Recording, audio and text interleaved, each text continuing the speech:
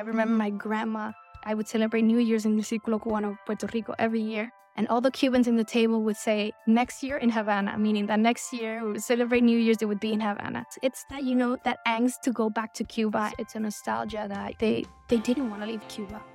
They had their life, their family, their life, and it was taken away so drastically. So that nostalgia lives within them, and it's passed down generations. Welcome to Minority Report. I'm your host, Salomon Flamenco. Filling in for my co-host, Danny, is... Leilani Rania Ganser. Half a day. Hi, Leilani. How are you doing? Oh, I'm okay. How are you? I'm doing excellent. Do you want to tell the people how I know you? I'm your girlfriend. Yeah, thank you so much for filling in. Danny was working on finals. How are you doing, though? I should know this just from my life, but... I'm busy with work. Yeah. But not as busy as you with finals. Oh, let's not talk about that. What do you do for work? I am a water justice organizer. I work to keep water a human right. And clean. Hopefully. Ideally. Who are we talking to today? Today we're talking to Angélica Franganillo Díaz, who is a master's student at the School of Continuing Studies here at Georgetown. She is studying journalism with a focus on Latin American politics and society. He is also a fellow at the International Republican Institute, and we had an interesting discussion about the Cuban American experience, diaspora, communism in Latin America, and exile status. I came out, I feel, learning a lot. Perspective-wise, yeah. I came out learning a lot that I didn't know beforehand, I would say. I'm excited to hear it. We should give our listeners a little heads up that the audio this week might not be what you expect from us. We've had a couple of issues, but we'll be back to the audio quality you hope for next week. Enjoy the conversation. When did your family leave the island initially? Okay, so I'm going to talk about my grandparents. They were the first to leave. My grandparents are from a little town in the center of the island, Cabayguan, Las Villas, well, now Santo Espíritu, because after the revolution, Fidel Castro changed all the provinces. They were 7, and now, if I'm not mistaken, they're like 15. He added a few more, but it was Cabayguan, Las Villas. Now it's Cabayguan, Santo Espíritu. It's a very small town in the center of the island, known for its vast immigration of exodus of the Canary Islands. My great-grandparents are from the Canary Islands, and they immigrated to Cuba. My grandmother, from my grandmother's side, she grew up in her father, my great-grandfather, Luis, had a pastry factory called La Cañona. So let me tell you a bit about my great-grandparents. They never learned how to write or read. They were originally from Pinar del Rio, which is on the east side of the island, but they left Pinar del Rio because of the hurricanes. And somebody told them, in the middle of the island in Cuba, there is a lot of work where you can start working. They were about 11 to 12 years old when they moved to Cabayguan. And with hard work and dedication, they first worked in the tobacco shop. But after hard work and dedication, they saw that they could make pastries and sell them. So they would wake up every day, 6 a.m. in the morning, 3 a.m. in the morning, to make the pastries and go door by door and sell them until they created their pastry shop, which today does not exist because after the revolution took it, they completely destroyed it. So that family heirloom is completely gone. But a fun fact, and the first préstamo that the little town of Cabayguan did was to my great-grandparents. So that's a fun fact about me. But if you go to the town today, let's say La Cañona, they'll know who they are. So when I've been to Cuba, they tú eres de La Cañona. Yeah, very proud of that. But my grandparents left Cuba in the 1970s because there was always been political turmoil in Cuba. Even before Castro, there's never been political stability in Cuba. So that's something to note. But they left in the 1970s when my grandma married my grandfather. My grandfather was the first person ever in Cuba to be able to leave Cuba with a Spanish passport. So when my grandparents married, my grandma attained a Spanish citizen and she was able to leave. So the thing about my grandparents' story, my great-grandparents, and my grandpa's brothers were able to leave first because they had Spanish citizenship. But my grandfather, Pablo, wasn't able to leave because he had military age. He was 18 at the time, and he was forced to stay. So he said, okay, so I'm going to stay here in Cuba for 3 years until I turn 21. I'm going to do something with my life. And my grandfather, he loves animals. To this day, he's had horses. So he wanted to be a veterinarian. But the government responded, we can't invest in you because you could possibly be attending to a revolution because your family left. So my grandfather was sent to labor camps in Cuba. He was there for 3 years and saw atrocities. He saw people getting killed for their religious belief. Jehovah's Witnesses were persecuted and are still persecuted in Cuba.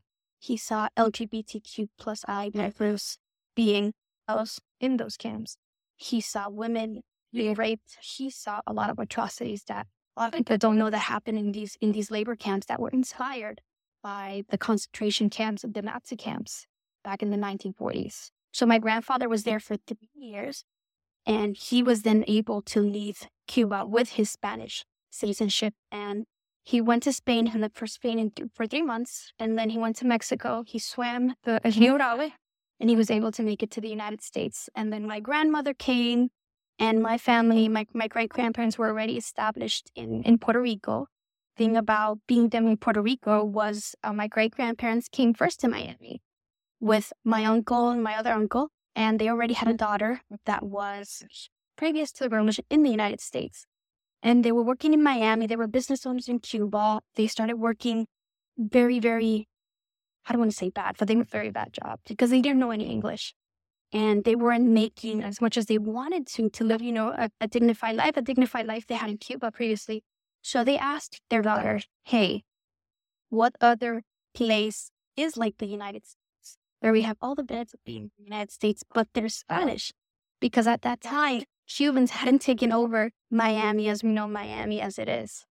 Because I don't want to sound biased, but if Cubans made Miami, they made Miami a desirable place to live. Because after the revolution, all the businessmen, all the scholars, all the prepared people left to Miami. So, to go back to the story, they said, where's another place like the United States, but they're Spanish? And their daughter said, my aunt said, Puerto Rico. So my uncle had $30 in his pocket.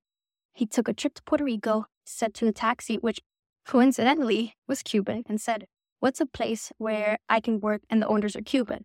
So he took him to a restaurant, if I'm not mistaken. He made his money there, opened a junker, and started selling car parts. And then the whole family came to Puerto Rico. And to this day, we still have the business. And, well, we've been established in Puerto Rico since 1973, if I'm not mistaken. I was born there. I grew up there. My cousins grew up there.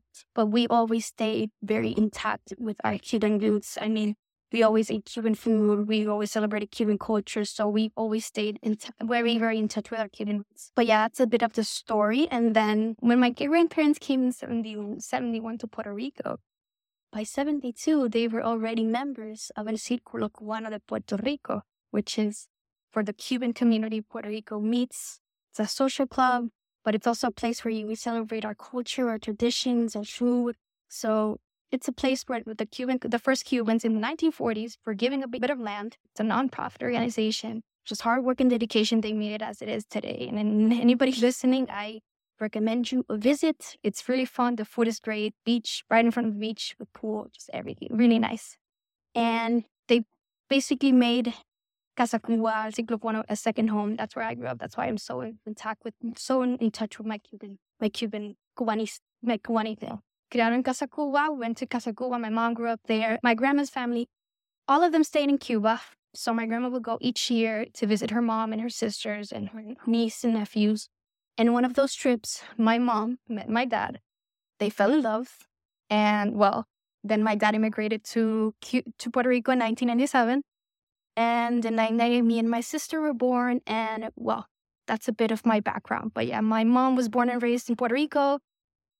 Raised very Cuban, Ciclo Cubano, Puerto Rico, Casa Cuba, and then my dad is from Cuba, immigrated in 1997. So 2 generations. My grandparents from the generation previous to revolution, right after revolution left, and my dad basically grew up with the revolution. So it's 2 different stories. So that's a little bit about my background. Very long, but yeah. That I don't think that's what I expected. I'll be honest, but I am.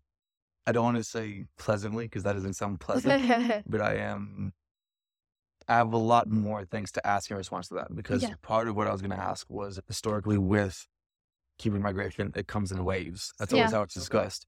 But your family history seems to kind of encompass that Yeah. through these different generations and these Yes. different waves. And I'm curious as to how all of this has kind of manifested in you and the idea of free Cuba Mhm. and how Okay. your whole family's history has affected you in that mission and goal. Since I was a little girl, my grandma would always tell me about what was going on in Cuba. I remember being very young, very young, a little girl, and my grandma would serve me the typical Cuban plate of arroz con frijoles, which is black beans and rice. And if it's not chicken, then it's pork, and then it's beef. And by the way, there's red meat is illegal in Cuba, so a lot of plates that were with red meat don't exist in the island anymore, but are still made in the Cuban community. Ropa vieja. Ropa vieja, palomilla, vaca frita. That doesn't exist anymore. That's been maintained by the diaspora. And I remember being so full, I told my grandma, I don't want any more. And she would say to me, Angélica, remember your little cousins in Cuba. They don't have anything to eat. Think of them. Están pasando hambre. So it's like, very aware. And sometimes, my grandparents and my grandparents and my mom and my dad, I will always be grateful. Especially my grandparents and my dad, they wanted to give me and my sister everything they didn't have in Cuba. That meant toys, that meant clothes, that meant everything in abundance that they couldn't have because of the scarcity that prevails in the island. And that's, that still prevails. So I remember having so much toys and so much stuff that my grandparents would get me and my mom and my dad. And I would say, hey, I don't want this anymore. Throw it away. And my grandma would say, no, we don't throw things away. We take them to give to your cousins and your family in Cuba. They don't have anything. Everything you have here, they won't be able to ever have it. So since I was very young, I was always told about the reality and the situation in Cuba, and always been aware that there is a very sad situation over there of scarcity, of lack of freedoms, of lack of human rights, and of lack of human dignity.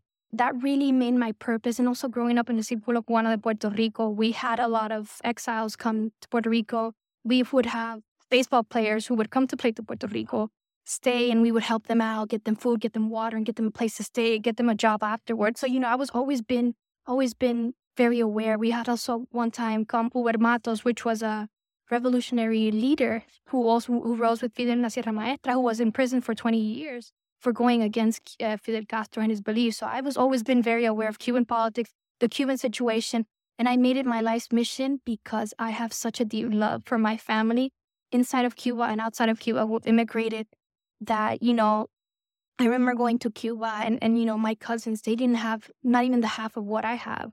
And they would always give me, they had so little, but they wanted to give me and my sister the best. And there was this pure love in the house every time I go to Cuba. I still talk to my family all the time, and I love them as if I grew up with them. So I owe it to them, and I owe it to my grandparents and my dad, who risked everything to give me and my sister a dignified life, and our family a dignified life where, I can do and say and achieve everything I want with hard work and dedication. So I've made it my life's mission.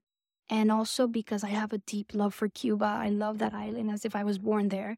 And, I live for the day I see it free. I remember my grandma, I would celebrate New Year's in the Círculo Cubano, Puerto Rico every year. And all the Cubans in the table would say, next year in Havana, meaning that next year we would celebrate New Year's, it would be in Havana. And my grandparents would talk with their friends who already have passed away, would say, no, next year we're going to go buy a house in Baradero. We're going to take our family. It's that angst to go back to Cuba. And I've always been very attached to my roots. So my mission is to have my brothers and sisters in the island, that Cuban culture and that Cuban love unites us all to, have a dignified life, because everybody deserves what we have here, which is freedom. And a lot of people take it for granted. And that's my life's mission, just pure love and pure dedication to the Cuban cause. I want to expand on one thing, because I think it's really interesting, Cuban specifically, and the Cuban diaspora, where if you talk to other diasporas, for the most part, I would say, or other immigrants, they leave and they stay in the U.S., and that is the goal. Why would I want to go back? Like, this has been my home. Cubans, I feel, are different in the way that the goal has always been to go back home. And I'd love for you to talk more about what you talked about earlier about the Cuban ethics, the Cuban spirit, and how that is, I would argue, unique in this experience. So let me just, there are a lot of Cubans who want to go back. A lot of Cubans want to stay. A lot of Cubans in Puerto Rico want to stay, but they don't discard of getting there, what they owned at the time their house, getting it back and just go visiting for the summer. They want to stay in Puerto Rico or Miami because they built a life. But, you know, they want to go back to and see a free Cuba. I have Casa Cuba, who are ex-political prisoners, who say, you know, Cuba took everything from me. They took away my freedom at some point. They took away, you know, years I didn't see my children grow. But I want to go back. I want to see a free Cuba. And they're 80 years old, you know, and, you know, I don't want to sound mean, but, you know, they're already in a very, you know, fragile part of their life. It's tragic. You know, they're 80, almost 90 years old. But, you know, they still remain so vibrant and in love with the cause of a free Cuba. So, yes, a lot of them, you know, they've already built a life, but they have that angst, that feel, that love for Cuba. That's really part of that Cubanismo that lives with every Cuban, born inside or outside of the island. It's pure culture, it's pure tradition, and it's how Cubans are raised to love Cuba. You just go to Miami and people my age who grew up in Miami, they speak Spanish. They know everything about Cuba. They know the national anthem. They know all the songs. It's a very strong culture that it was previous to Fidel Castro, because a lot of people think, oh, Fidel Castro made Cuban culture known as it is, and that's a lie. It's way before that. I think he's probably more deleted it more than just maintain it. All Cubans grow up with a love for Cuba, and it's the nostalgia, you know. It's a nostalgia that they didn't want to leave Cuba. They had their life, their family, their life, and it was taken away so drastically. So that nostalgia lives within them, and it's passed down generations to generation. Because even though, you know, I didn't go to Cuba until I was 20 years old, I've always felt a long for it, and I want to go back because I want to hopefully take back what was rightfully ours, our pastry shop, our houses over there that, you know, they belong to the state, they don't belong to my family. So it's that nostalgia and that angst to take back what was ours, and to make that island, the island that we all love, to what Jose Marti, our apostle, dreamed of, a free Cuba. So yeah. Have you been back to the island recently, or? So my last time in Cuba was 2020. I spent New Year's with my family over there with my grandma, who still lives my grandma from my dad's side. My grandparents from my dad's side still live in Cuba, and I was there with them, and also from my grandma's side. I haven't been back since. Probably can't go back due to all, you know, I've been very active on the Free Cuba movement, so probably can't go back. But the last time I went, I was there with my family, but I've been 3 times to Cuba, and not so far from each other. And, you know, I didn't go, let's say, the first time, I didn't wait so long to go back. But it was, every time I went back, it was just like worse and worse and worse, the situation, that it was such seeing it getting destroyed. You know, when my grandma, when every time she went to Cuba, she would go straight to her family's house. She didn't have time to go out and see the town or see Havana. She would go straight to her family, take all the things they needed, medicine, food, just basics that they can't afford, or it's not available because of the scarcity. So the last time we went, we took a walk throughout her town, and she started crying. She said, I can't believe this town that I love, that I grew up, that I walked this street, looks like an atomic bomb was thrown over there. So it's that feeling of like every time you go, you just get sadder and sadder and sadder. And I can't imagine how it is now, because I talked to my family over there, my cousin. I just talked to her yesterday.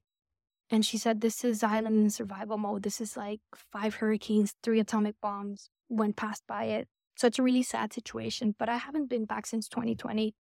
Most likely can't go back. It's a really sad situation, but I feel like I do more telling people what's going on in Cuba than going back and seeing my family. It hurts because, you know, I have my grandma is, you know, she's in a pretty fragile state, and my aunts and uncles are in a pretty fragile state too. They're pretty old. You know, it hurts. I think the worst part of the revolution for a Cuban is family separation. And that's something that a lot of people don't talk about.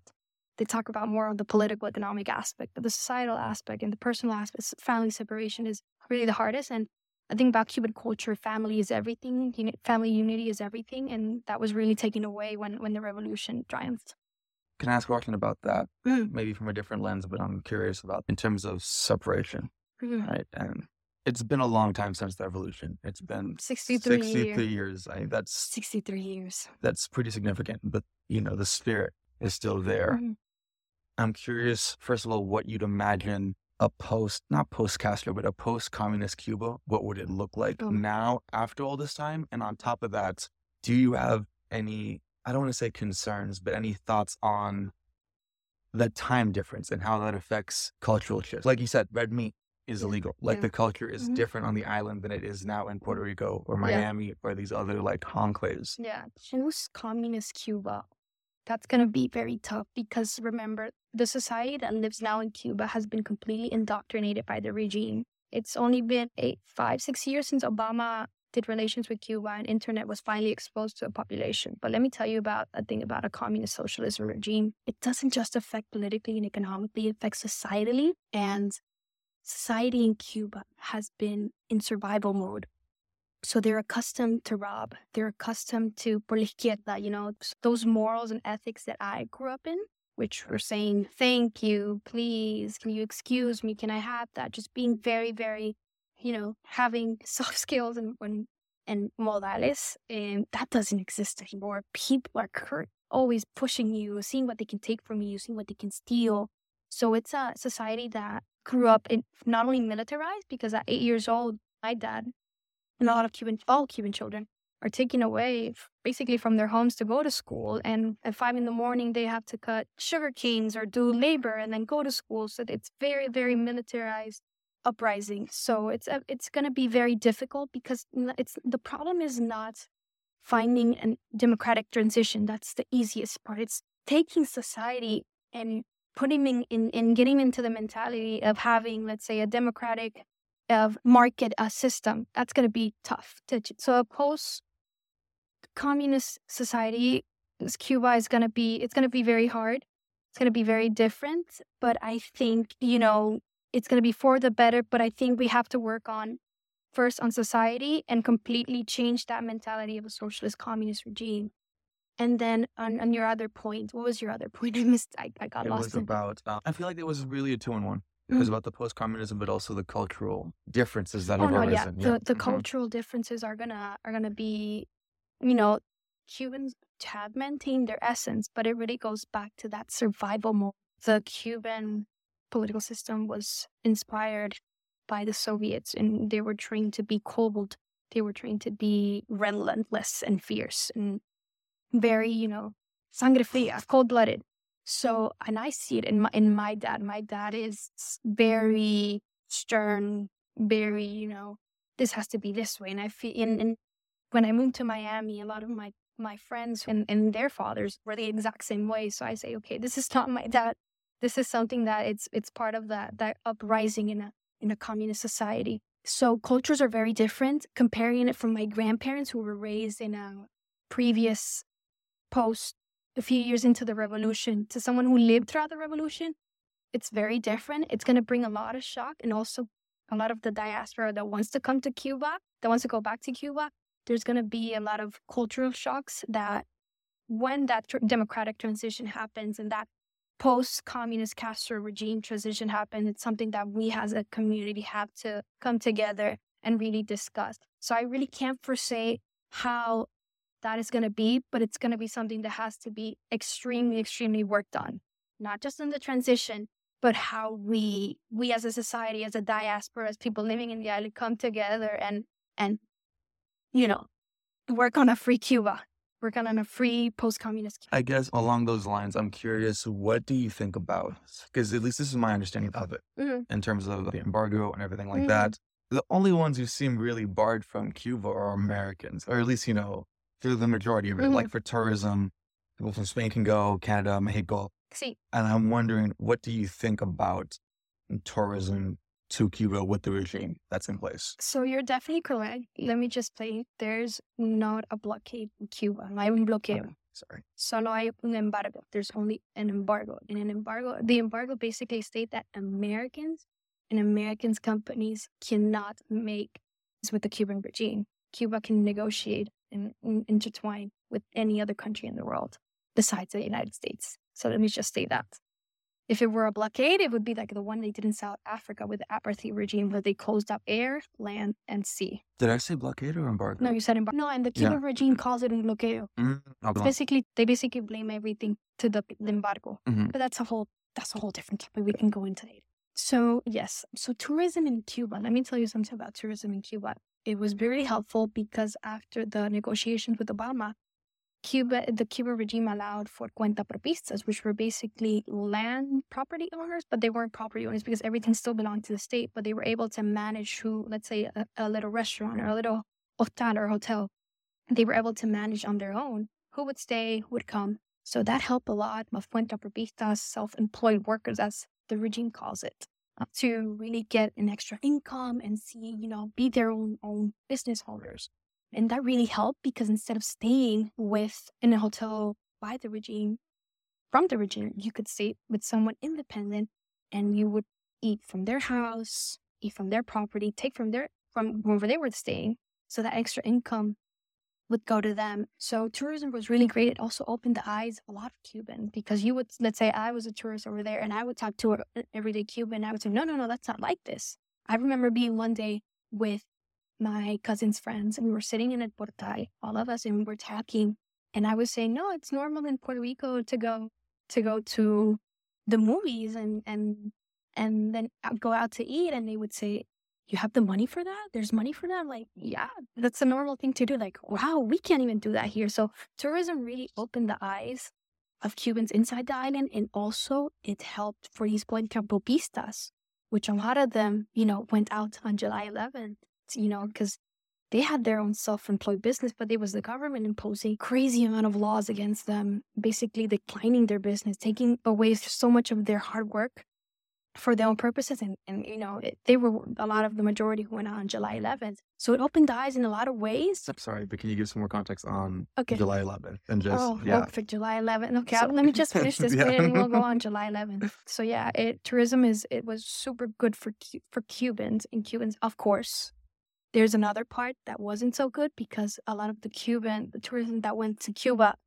a large amount of that income went to the Cuban government, and they used that money for a repressive method and to keep putting the people of Cuba inside what I call an 11 million jailhouse, which is the entire island. So it had its good sides, it had its bad sides, but always have to see the positive. But yeah, it was good and bad. So July 11th, oh my God, July 11th, it was basically, I believe, it's the beginning of the end. It's the first time, previous to the Maleconazo in 94, that thousands of Cubans took to the streets to demand rights. But, after July 11th, there's more than 1,000 political prisoners. As of we know, there could be more. But July 11th, really, it's that spark that Cubans needed to really defy the regime. And I think we're going to see another big demonstration pretty soon because it's heating up. There's protests every single day in Cuba, little ones. But the thing is, and that's where we go back to the tourism, the repressive methods of the Cuban regime are so, so, so violent. And so, and like I said, there's 1,000 political prisoners right now. And those political prisoners, they're in jail, but their families are being threatened every day. They're being harassed every day. Most of them, have taken I don't want to say, the way out. They have to leave the island because they can't take it anymore. I just had a conversation with my cousin, and I'm going to release that story really soon. So her neighbor put the song Patria y Vida, and security state agents came and they told him to take it out because songs that oppose the regime are prohibited in Cuba because freedom of speech, anything that goes against the regime is silenced, disappeared, or even killed sometimes. And we can talk about Oswaldo Paya later on. And just to make the story short, he was beaten to the point where he had to go to the emergency room and had 4 points on his mouth of how hard they beat them. So the people are scared. People are scared to go out again. But I feel, every day in Cuba, there's power outages for 18 hours done by the regime because the infrastructure system in Cuba is collapsing every single day. So we would have, change is coming. But July 11th really was set that spark. Going back to that idea of the beginning of the end, in your mind, communism is gone, right? And other than this small enclaves, but it's not, there's no Soviet Union. All of what was is gone in the post-Cold War era. Right? We're in a different era that is still developing with the CCP, with these different governments. In your mind, how do you see it ending? Is it with intervention? Is it with social media? Where does this go? Oh my God. So I really, I'm trying to keep it as safe as possible. You can disagree with me also. No, completely. I don't, I'm for my for work, I have to maintain a very neutral position. But my opinion on this is that totally going, trying, and we see it in the case of Venezuela. The perfect example is Venezuela. I don't see in a dictatorship, especially as cold and ruthless as the Cuban one, where elections are taken. So I'm just going to leave it at that. Mm-hmm. For the sake of my work, elections in a dictatorship won't work. Would you mind for a second if I go bigger picture outside of Cuba and look at Latin America? Yes. The way society is built in Latin America, that leads to these men like Castro, like Chavez, before Castro, like Batista, or whoever, right? Like, what exactly is it that could be stopped so that does not continue to happen? Okay, so taking Batista, previous to Castro, the United States had a lot of influence on who took power in Cuba. So the United States was fond of Fulgencio Batista. And before that, there was one election, I don't remember which one, but there was one election where the Cuban people voted for a candidate and the United States decided that another candidate that best served its interests was the one to lead Cuba. So previous to Castro, going back to the term free Cuba, Jose Marti, when he talked about a free Cuba, it was a Cuba that was completely sovereign, that had no influence on other countries, that Cubans inside the island were the ones to decide the future of Cuba, who would represent them in government. So there's never been a free Cuba. But Fidel Castro made this idea because he went against the Yankees, against the United States, or the Yankees, that there was a free Cuba. But there wasn't a free Cuba because he depended in everything on the Soviet Union, later on Venezuela. But Fidel Castro and populist leaders like Chavez, like Correa in Ecuador, Evo Morales, Bukele. It's in Latin America, sadly, there's a large population that hasn't been educated. And they fall into the lies of equality and the lies of, it's the rich that's the fault of all our problems. And they fall into this romanticized cult of personality that it makes it easily to fall prey into. So, it's really, really a thing of a lack of education. And also because of the inequality that it prevails in Latin America and the lack of opportunities. Latin America is a region where it's the less freest in terms of political, societal, and economic aspects. So they, instead of, really going to depth why you can't be successful in Latin America, they decide to blame the problems on other people.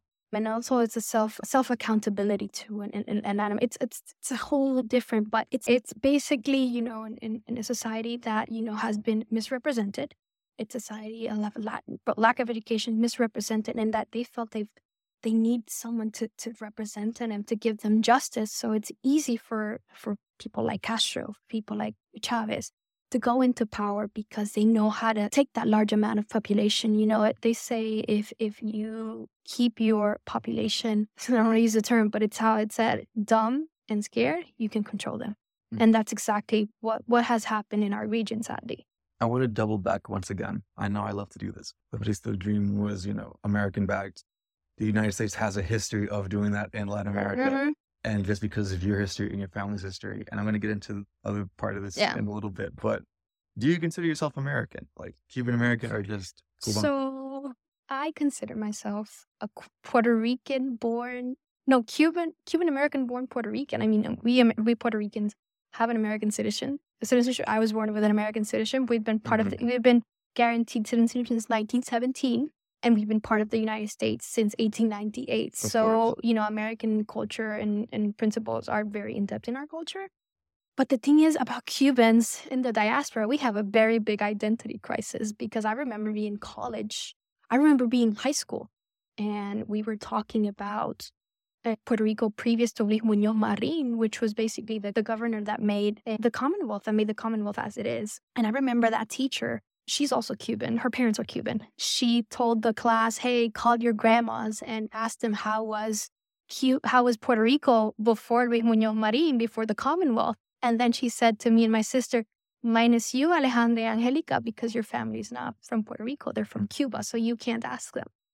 And then I remember then going to college, because I did 2 years of college in Puerto Rico, Universidad de Puerto Rico, Mayagüez, and people would tell me, why are you talking about Cuba? You weren't even born in Cuba. And then I had other people say to me, why are you talking about Puerto Rico? You're not even Puerto Rican. So it's a huge identity crisis that every single person that, was born to Cuban parents or grandparents or feel very Cuban have that identity crisis, because we belong, but we don't belong. I went to school in Puerto Rico. I was born and raised in Puerto Rico. My majority of my friends were from Puerto Rico, but I would go home and I would arroz con frijoles. I would play Cuban music. I would go to Casa Cuba on Sundays, and then back to school on Mondays with my Puerto Rican friends, and then my Cuban Puerto Rican teachers. So I feel like soy parte, pero no pertenezco. I'm a part of, but I don't belong to. Mm-hmm. And that's exactly how a lot of my Cuban friends who were born in Puerto Rico and other parts of the country feel. And so it's a very big identity crisis. But, I'm very proud American. I'm very proud to be Puerto Rican, and I'm very proud to also be Cuban. So I would say I feel all three. I feel all three. It's a crisis. It's an identity crisis. Would you mind if I comment real quick? Yeah. I agree with you. I think that is very real, and just amongst you seem very strong-willed in your resolve. And I'm curious as to what can you attach that to. Like I agree with everything you just said, but even as you said it, there's this look in your eyes that says, like, I know who I am, and even if I don't belong, I do not give a fuck. That's just how I'm getting this vibe up. And I'd love to hear what you think about that. Mira, I feel Cuban because my dad, I was born in 98. My dad left Cuba in 97. And when I was already 3 years old, I already knew the Cuban anthem by heart. Mm. And then I learned the Puerto Rican. And then I first learned the Cuban one. Then in school, I learned the American one and the Puerto Rican one. So I know 3 anthems. But I feel very proud of my Cuban essence, because it's how I grew up. It's my morals, my culture, my values, the way I represent myself. It's how I was raised. It's how a lot of my Cuban friends are raised. It's the same aspect.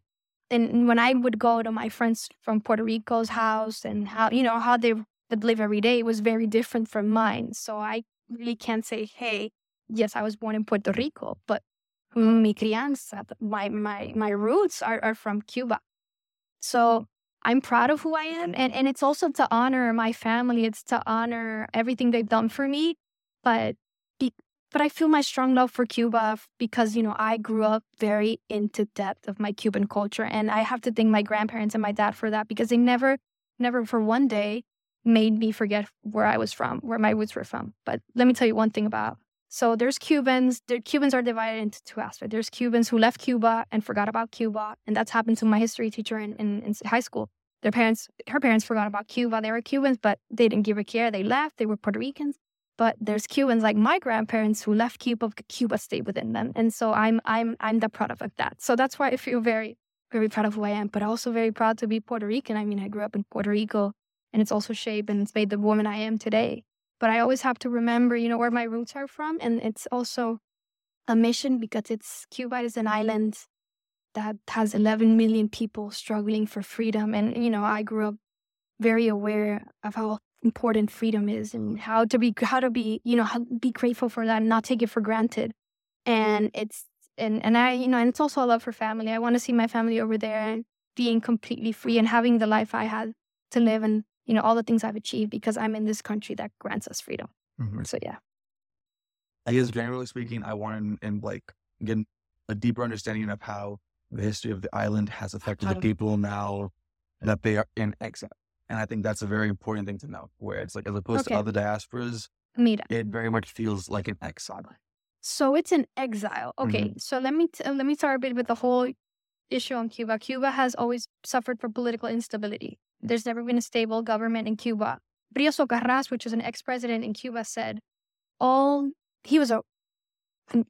you could read, and he was a very bad president in Cuba. He said, all presidents in Cuba have been bad, but I've been the best. And he was not the best. Let me tell you that. Nobody has been the best. So there's always been political instability. There's also been a lot of influence from the United States in Cuban politics from the beginning. But, the political impact, Cuba has an impact in the rest of the world, in political science. Fun fact, the Center for Latin American Studies in Georgetown was created in the 1960s because American scholars could not comprehend how a revolution in Cuba had triumphed. So fun fact over there. So the Center for, it was created because scholars couldn't understand how the Cuban Revolution triumphed. So, it had a huge effect on U.S. foreign policy, on U.S. policy, and on U.S. politics for sure. After, the revolution triumphed. But it's an exile community because it falls really deep into the nostalgia, into that, everything they own, everything, Cubans like my family. And that's the thing about Cubans. Cubans made Miami.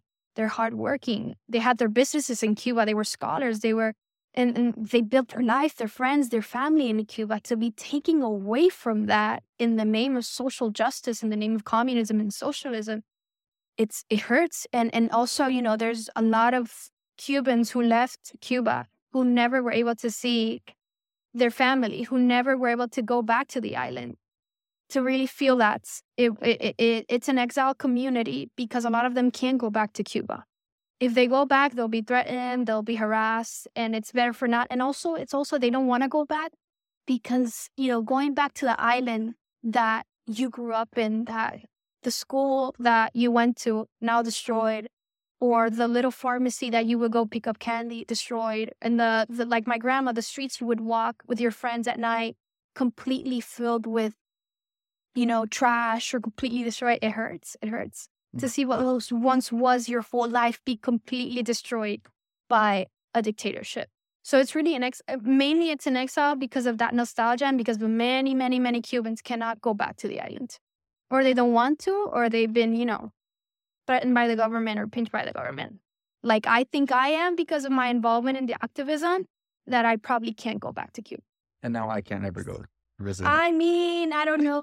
It depends. You would have to test your luck on the airports. Right? Yeah, when you go to Liahuana, and she's like, you've been, The Cuban government is desperate for dollars. Yes. So, tan desesperado y están, vaya.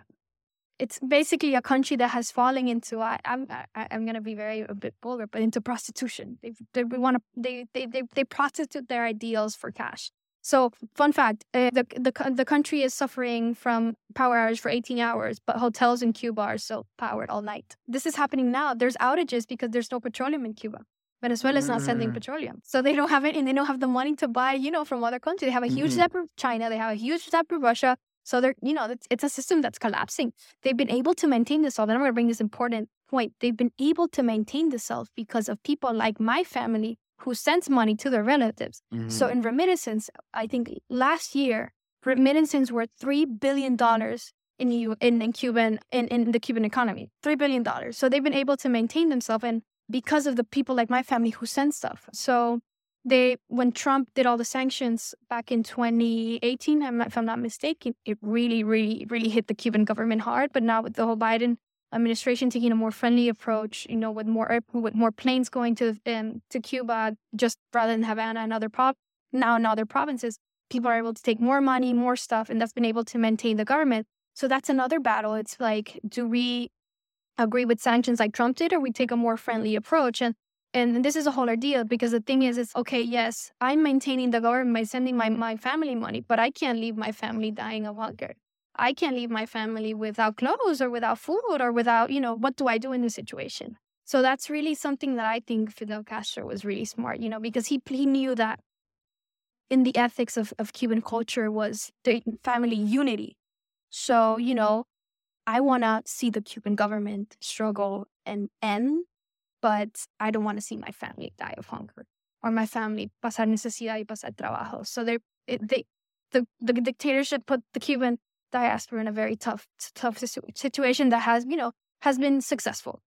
Has been successful in maintaining, but $3 billion remittances, and has been, what has been keeping the government alive for 63 years. And also, there's this whole embargo, but, the number 3 exporter of Cuba is the United States. Poultry from Cuba comes from Kentucky, USA, fun fact. And the embargo exempts humanitarian aid and first aid kits and anything else. So there's not really an excuse to blame everything. There's a huge factor that the United States has played a part in the current political crisis and then the triumph of the revolution, but we can't put the blame on the United States or any other. The only true blockade or bloqueo is what the Cuban dictatorship has with its people.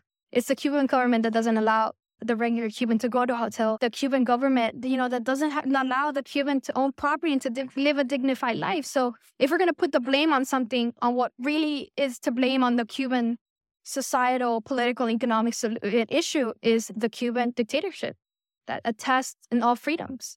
So on that note, for anybody listening, do not listen what comes out of the government propaganda machine that has lived on for, that has been able to maintain itself for 60 years by lying to the people.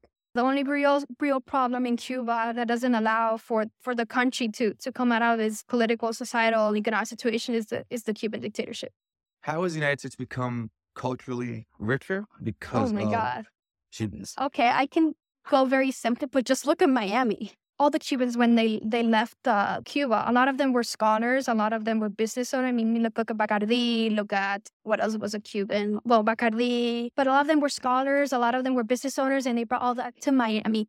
But another thing, Cubans, at least from my grandparents and my dad's generation, they saw scarcity, they saw lack of opportunity. So when they came to the United States, and they saw that they had every resource to reach their dreams and to reach their goal and to be successful, they made it happen.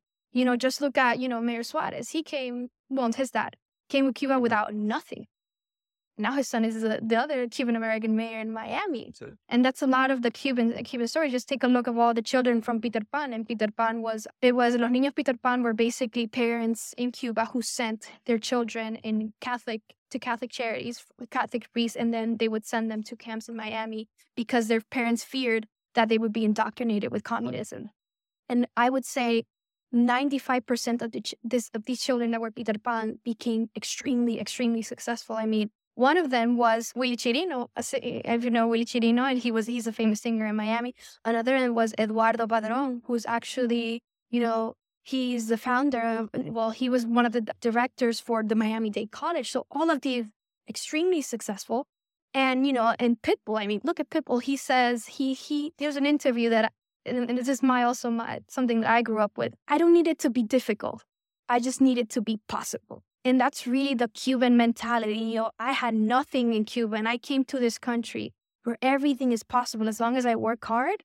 Just take a look at Miami. Miami is a perfect example of what Cubans can do and what Cubans that came nothing, because a lot of Cubans came with nothing but the clothes on their back, or they came with just the clothes on the raft when they arrived in 1994, and they become successful, and they've taken their children like me and my sister to where we are now and reaching our dreams. So Cubans have enriched not only culturally with their food, go to Miami for the tastiest Cuban food you ever try, but also in ways of business and that, a lot of Miami, cities like Miami didn't see before before Cubans arrived. So yeah. What's next for you? What's next for me? Well, next for me is to finish my master's here at Georgetown, to really, I came here also with a mission to tell the population here in the university in D.C. what's really going on in Cuba, because the situation in Cuba has been a bubble in Miami. And to really get those stories out there, and also to become a professional journalist and denounce all of human atrocities and lack of human rights and violations of human rights across the region.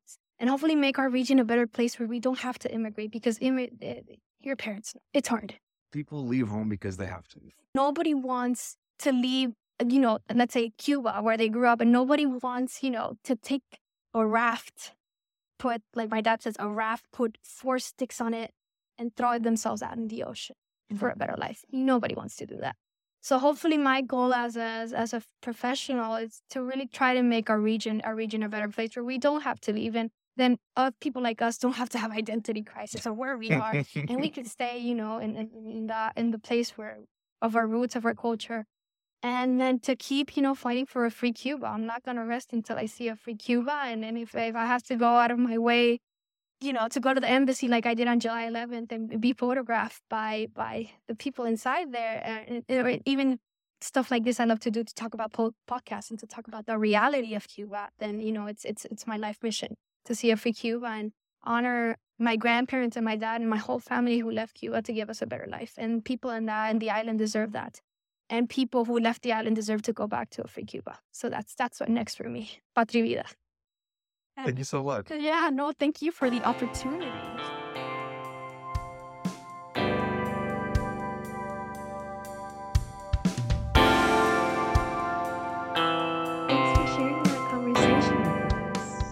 So what do you think you got out of it?